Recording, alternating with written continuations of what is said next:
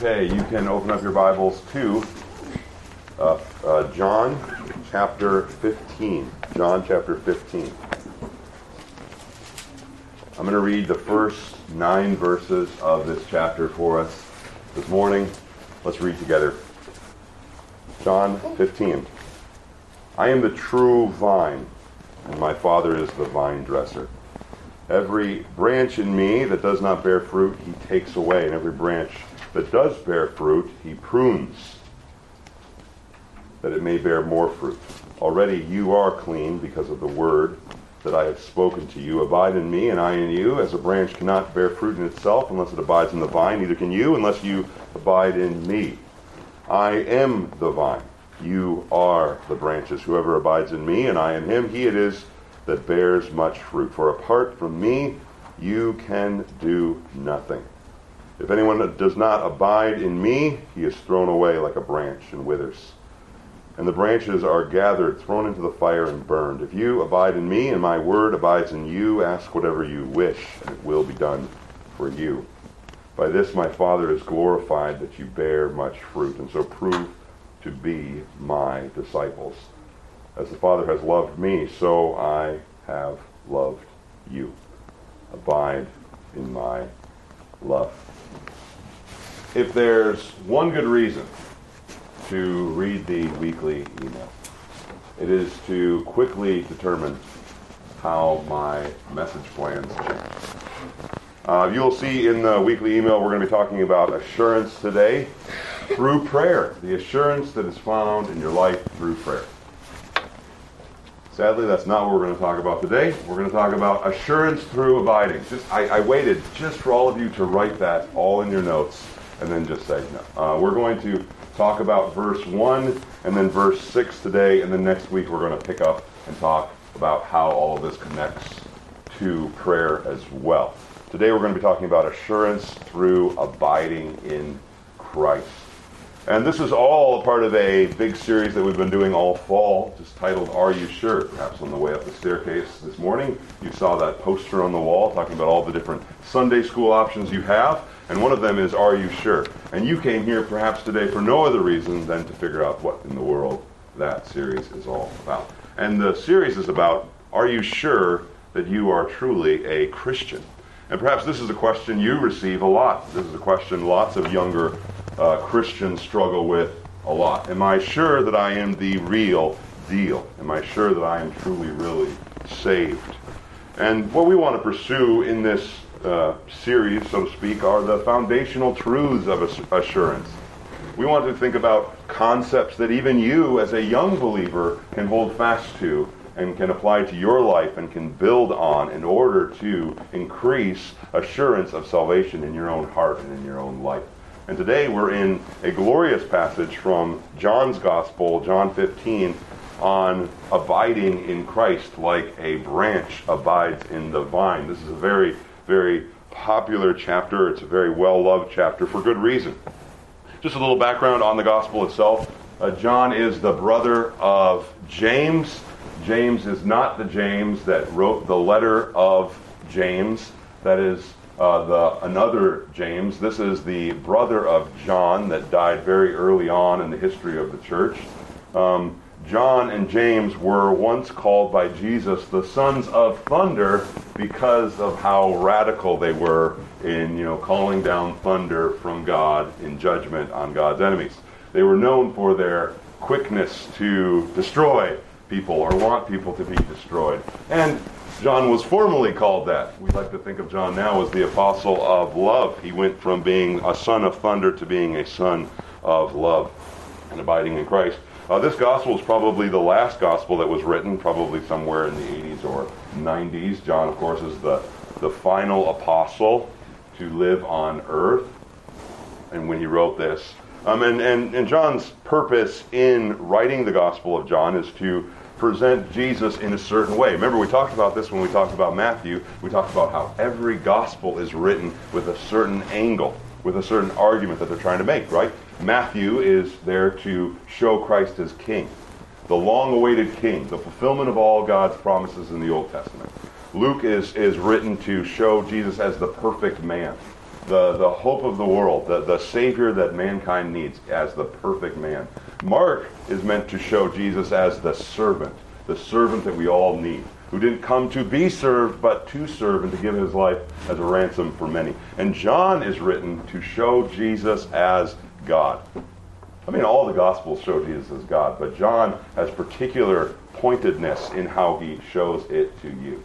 All throughout John's Gospel, we see Jesus being shown through signs and miracles and through his powerful teaching and through his own testimony as God, very God, God alone. That is what John is meant to do. And you could divide John up into two parts. The first, 10 chapters or so, you see Jesus showing himself to be God through his words and through his deeds. And then the final part of the gospel, you see Jesus showing himself to be God through his death and his resurrection. That's what we see in John's gospel. And in this section that we're in, this section actually kind of begins in chapter 13 or so and goes on all the way through chapter 17. This is popularly called a section in John's Gospel. It's called the section of the Upper Room Discourse. This is Jesus' final words to his disciples. They are words of comfort to his disciples. They're words of assurance to his disciples. Now, why would his disciples need comfort, need assurance? Because Jesus is about to go away. He is about to die, and he is about to leave them in one sense. And Jesus is talking to his disciples to bring them great comfort. If he goes away, he says in chapter 14, he will come again and bring them to himself.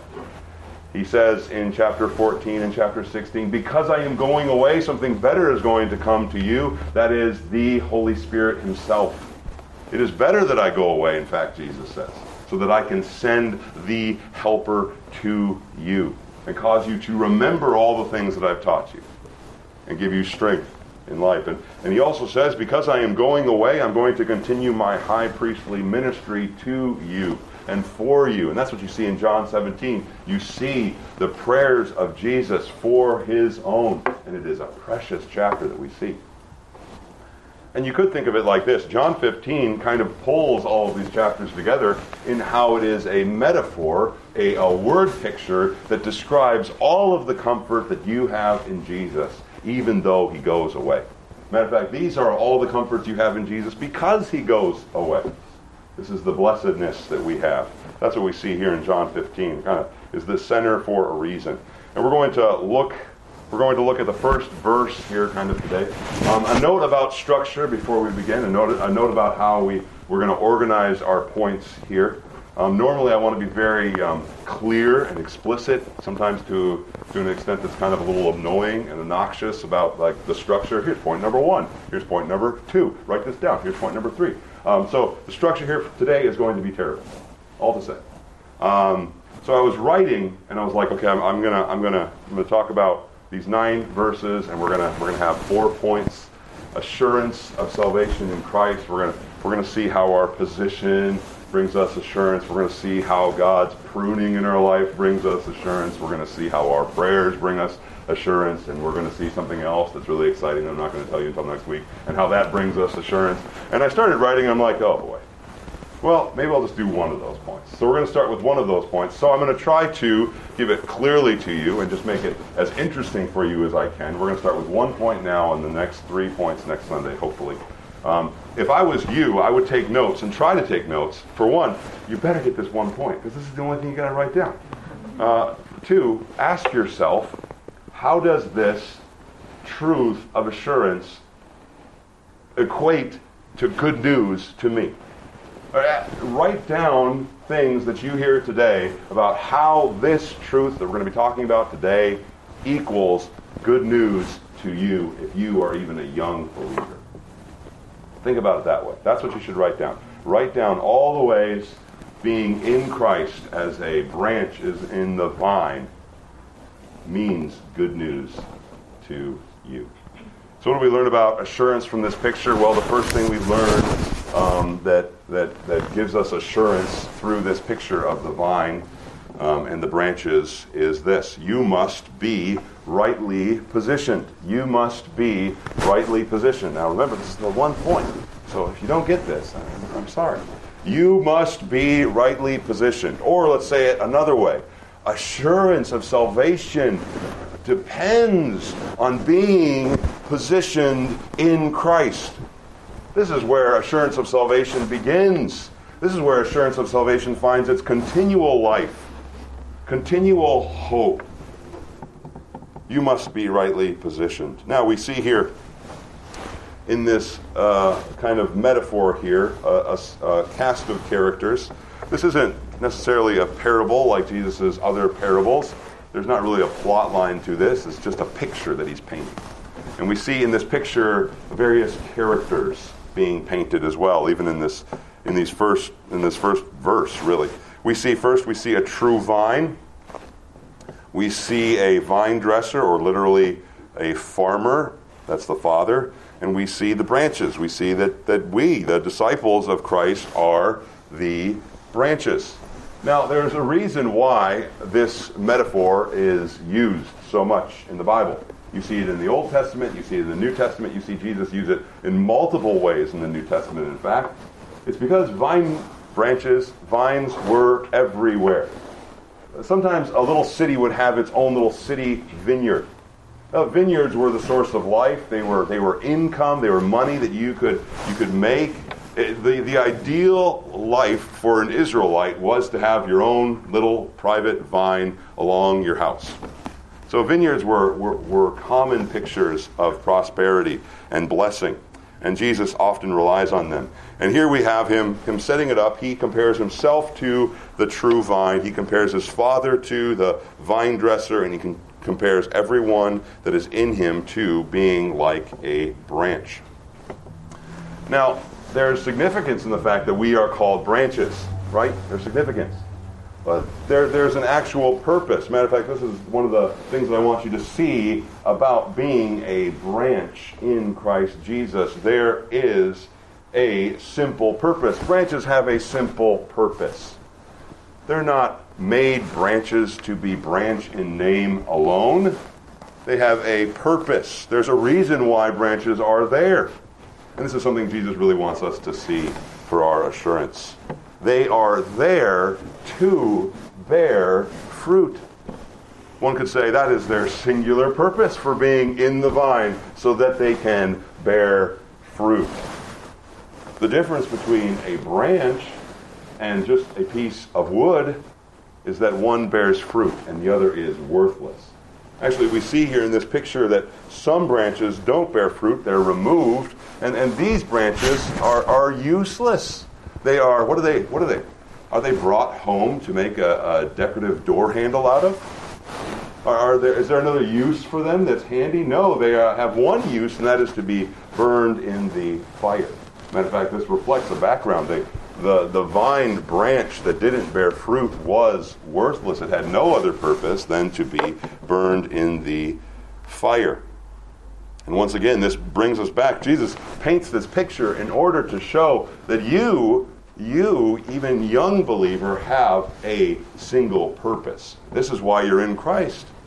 This is why you are attaching Christ's name to your name when you call yourself a Christian, Christ's slave.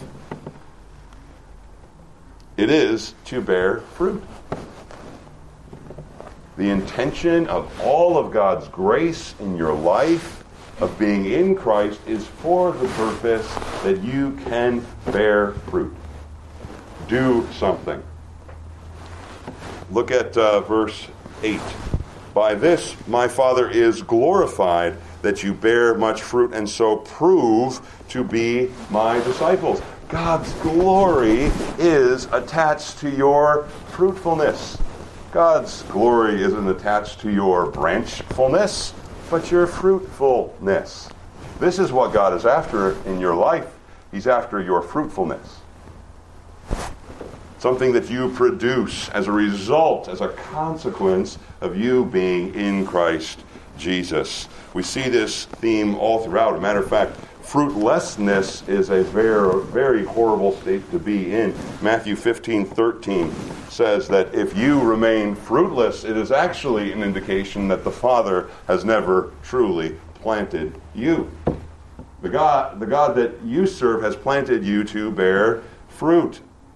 We see a different metaphor, a different picture, actually in Romans 11:17, but it's a similar theme. It's about an olive tree and olive branches being fruitful, and we see actually God removing fruitless branches in order to make space and room for fruitful branches.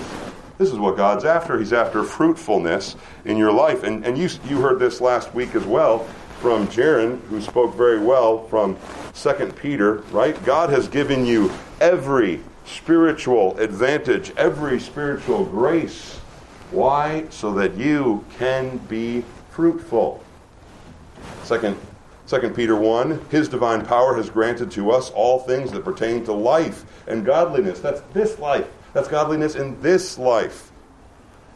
Through the knowledge of Him who calls us to His own power and excellence, by which He has granted to us His precious and very great promises, so that through them you may become partakers of the divine nature. And then down in verse 8, if these qualities are yours and increasing, they will keep you from being ineffective and unfruitful, right? Fruitlessness is bad. Fruitfulness is the purpose and the intention of God in our lives. We are saved to bear fruit. Matter of fact, flip over, hold your finger in there and flip over to Romans 6. I've been reading Romans a lot, and so I just can't not think about Romans 6 and Romans 7 in this. Romans 6 paints a majestic, glorious picture of how we have been redeemed. We have been redeemed and saved and delivered from the domain of sin and death. We have been like slaves of sin that have been delivered out of the servitude to slavery to sin, and we have been put into service to God as slaves of righteousness. It's a majestic picture of salvation and deliverance. We've been redeemed. Why have we been given all this grace? Romans 6 begins with this question. Is it so that we can just do whatever we want? Is it so we can sin so that grace may abound even more and more and more? Right? The natural implication is, well, if God gets more glory for giving more grace, then I should just keep sinning and sinning and sinning so God gets more and more glory. But Paul actually says in Romans 6 that this would be against the very intention of God in saving you in your life. God's action and God's intention in saving you is so that you could bear fruits of freedom, fruits of righteousness, and fruits that show that you are now a slave of a gloriously new and better master, that is the Lord Jesus Christ. We are united with Him, Romans 6:4 says, so that we might too walk in newness of life. We are spiritually united in Christ so that we can be also united with Him in a newness of life. Or look over at 6:20. When you were slaves of sin, you were free in regards to righteousness. Righteousness had no hold on you, no purchase in your life, no authority to command you. But he asks this question in verse 21, what fruit were you getting at that time from the things which you are now ashamed? For the end of those things is death. Right? That's to a believer thinking back on their past life, all of the fruit of their past life, all of the consequences of sin in their life is nothing but shame. It's like looking back. I mean, this is an analogy that you do not understand, but all the older leaders here will understand this instantly. It's like looking back at your old, high school yearbook or high school pictures. It just brings you shame. That is the fruit of sin in your life. These to a believer, these things have only brought me shame. But he says in verse 22, now that you have been, set free from sin, you have become slaves of God. The fruit you get leads to sanctification and its end, eternal life.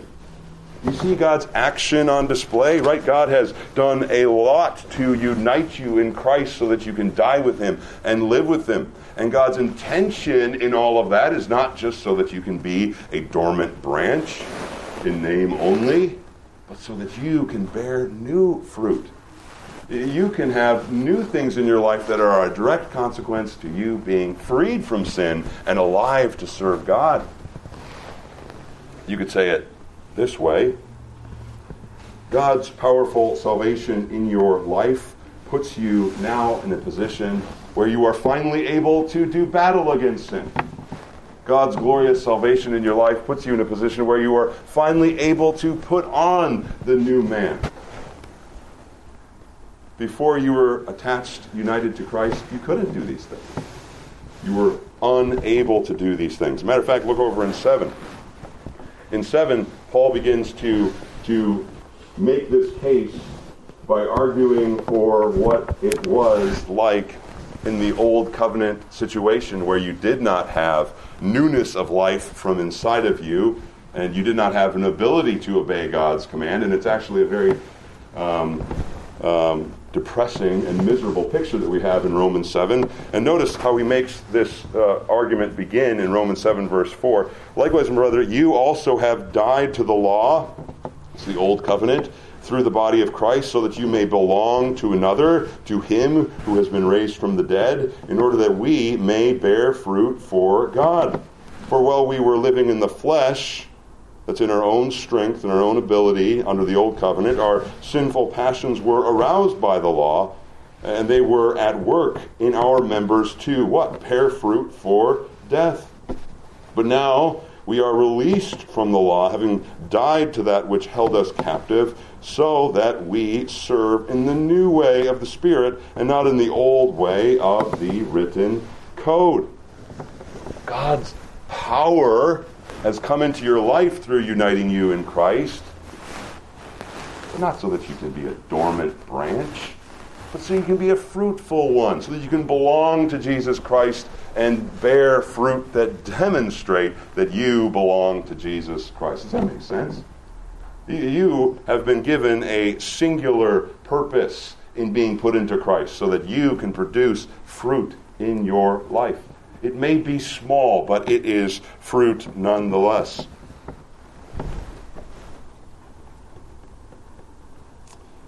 God's desire for you is not just that you have feelings for God. God's desire for you is not that you just have a name that identifies you with God, being a Christian. God's desire for you is not even that you have good intentions for God. God's desire for you and his purpose and his intention behind your salvation in Christ is so that you can have fruit for God. And all of this comes to you through the blessedness of being in the new covenant in Christ Jesus and having the Spirit of God inside of you, producing fruit in you. Notice the old covenant despair.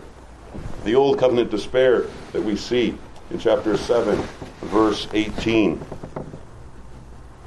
For I know that nothing good dwells in me. This is Paul speaking in a hypothetical old covenant Israelite a caricature, you could say.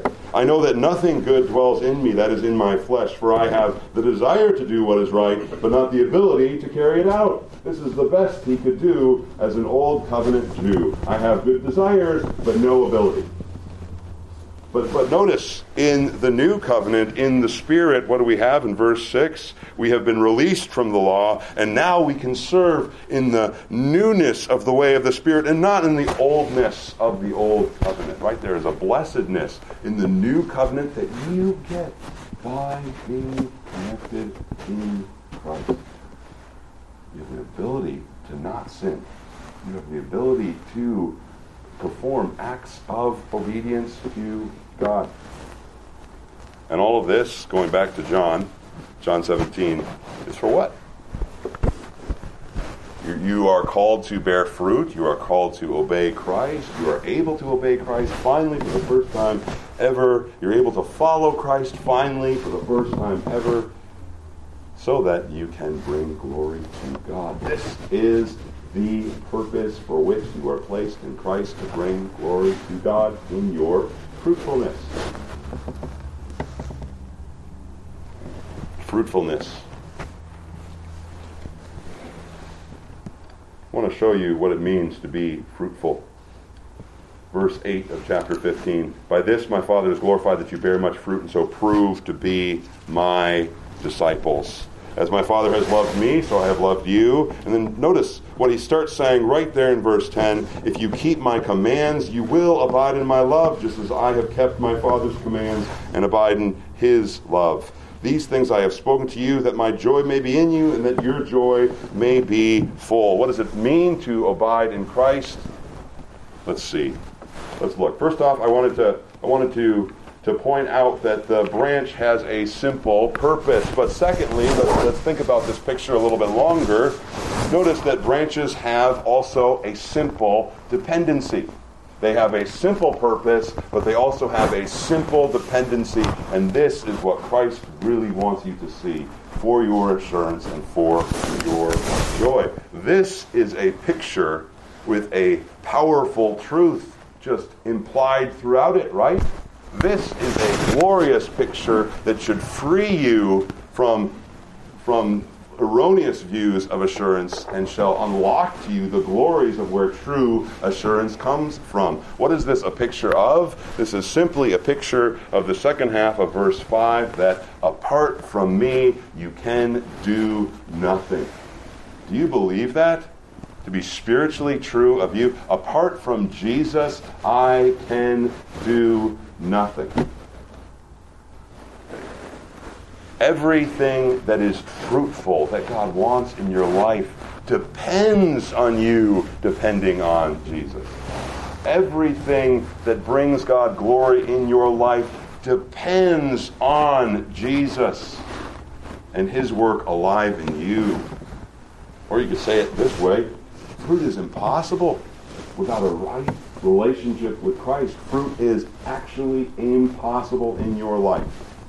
And there's a reason you don't see it, because you're not rightly related to Christ. Now here, I'll illustrate this.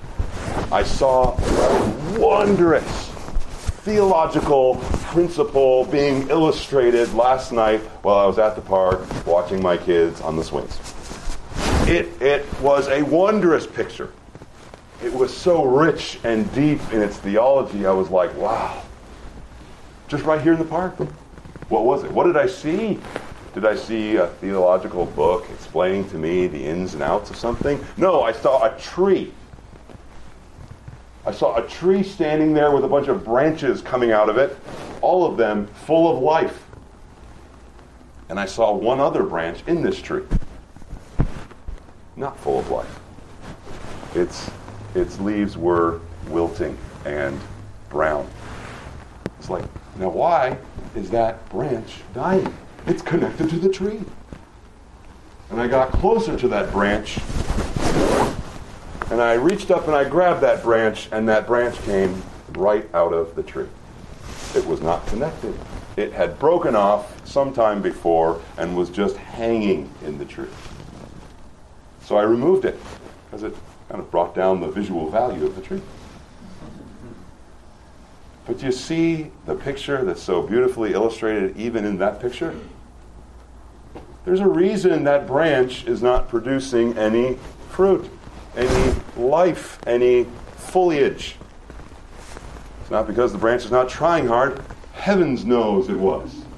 It was hanging on to that tree with everything it had. But it was not connected to the tree. It was fruitless. That is the simple dependency that Jesus wants you to see in him. You need to abide in me if you want to have any cause of spiritual fruit in your life. And by the way, did you see verse 8? If you want to prove that you are a disciple, you need to be producing fruit and abiding in me.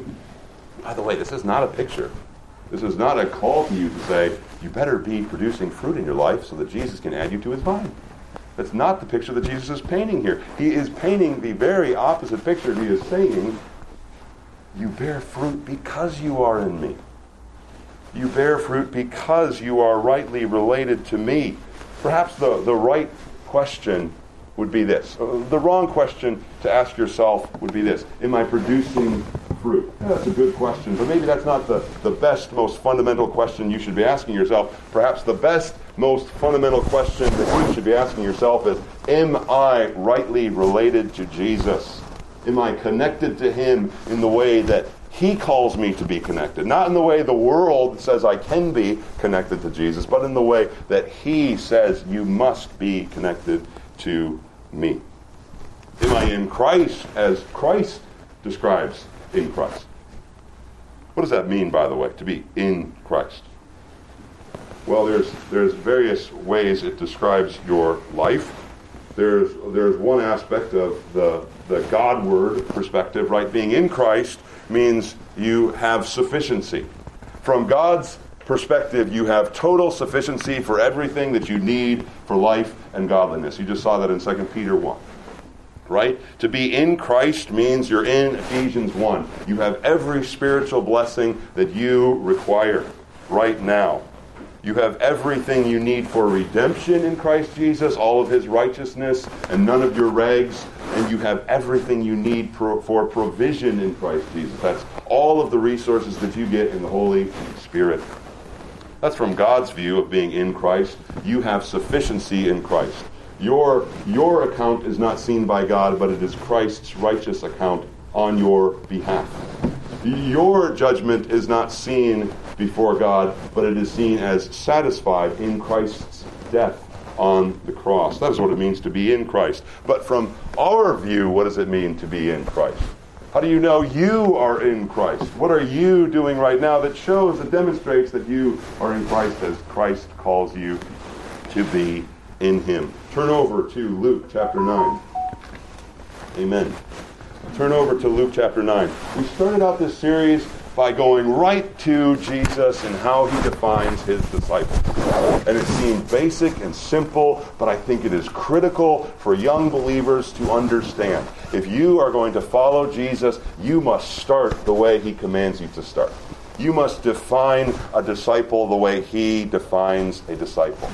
Luke chapter 9 is one of the various places where he does this. Luke 9:23, Jesus says to them all, "If anyone would come after me, let him deny himself, take up his cross daily, and follow me. For whoever would save his life will lose it, but whoever loses his life for my sake will save it." Did you notice how Jesus defines following him? If we could use one word to describe in Christ from God's perspective, it is sufficiency. But if we could use one word to define our perspective of being in Christ, it would be called self-denial. Right? That is what it looks like from your perspective to be in Christ. It means you deny everything to follow him. You deny yourself. You're ready to follow him even if it hurts. And you are committed daily to following him. You're following him according to his definitions and his demands. You have assurance in your life, even in the smallest form. Why? Because you have renounced your way in your life. I'm following him. He is Lord of my life. I am going to listen to no other masters. Jesus' word is law in my heart and in my mind, in my identity, in everything that I think about. Jesus' word is law. You renounce your way, but also you have to renounce your work. You have to deny yourself. You have to deny any basis or reason in yourself that you feel deserves or warrants you being in Christ. You say, I don't belong here. I don't deserve to be here. You must deny yourself to follow. It's a weird thing in our minds because we always attach following Jesus to being worthy of being followers of Jesus. But as Jesus defines it, you have to come to him saying, nothing. I got nothing. You are everything to me. That is how you follow Jesus. It is a total, simple dependency on him. Or to attach it to all the stuff we learned about in Exodus, you come to him for everything, and with nothing in yourself, because you have been painted into a corner. You've been painted into a corner by your own inability. And you've been painted into a corner by His sufficiency. That is how you must come to Christ. That is the kind of start in the Christian life that brings instant assurance. Your way, your work. That's what I'm trusting in Jesus.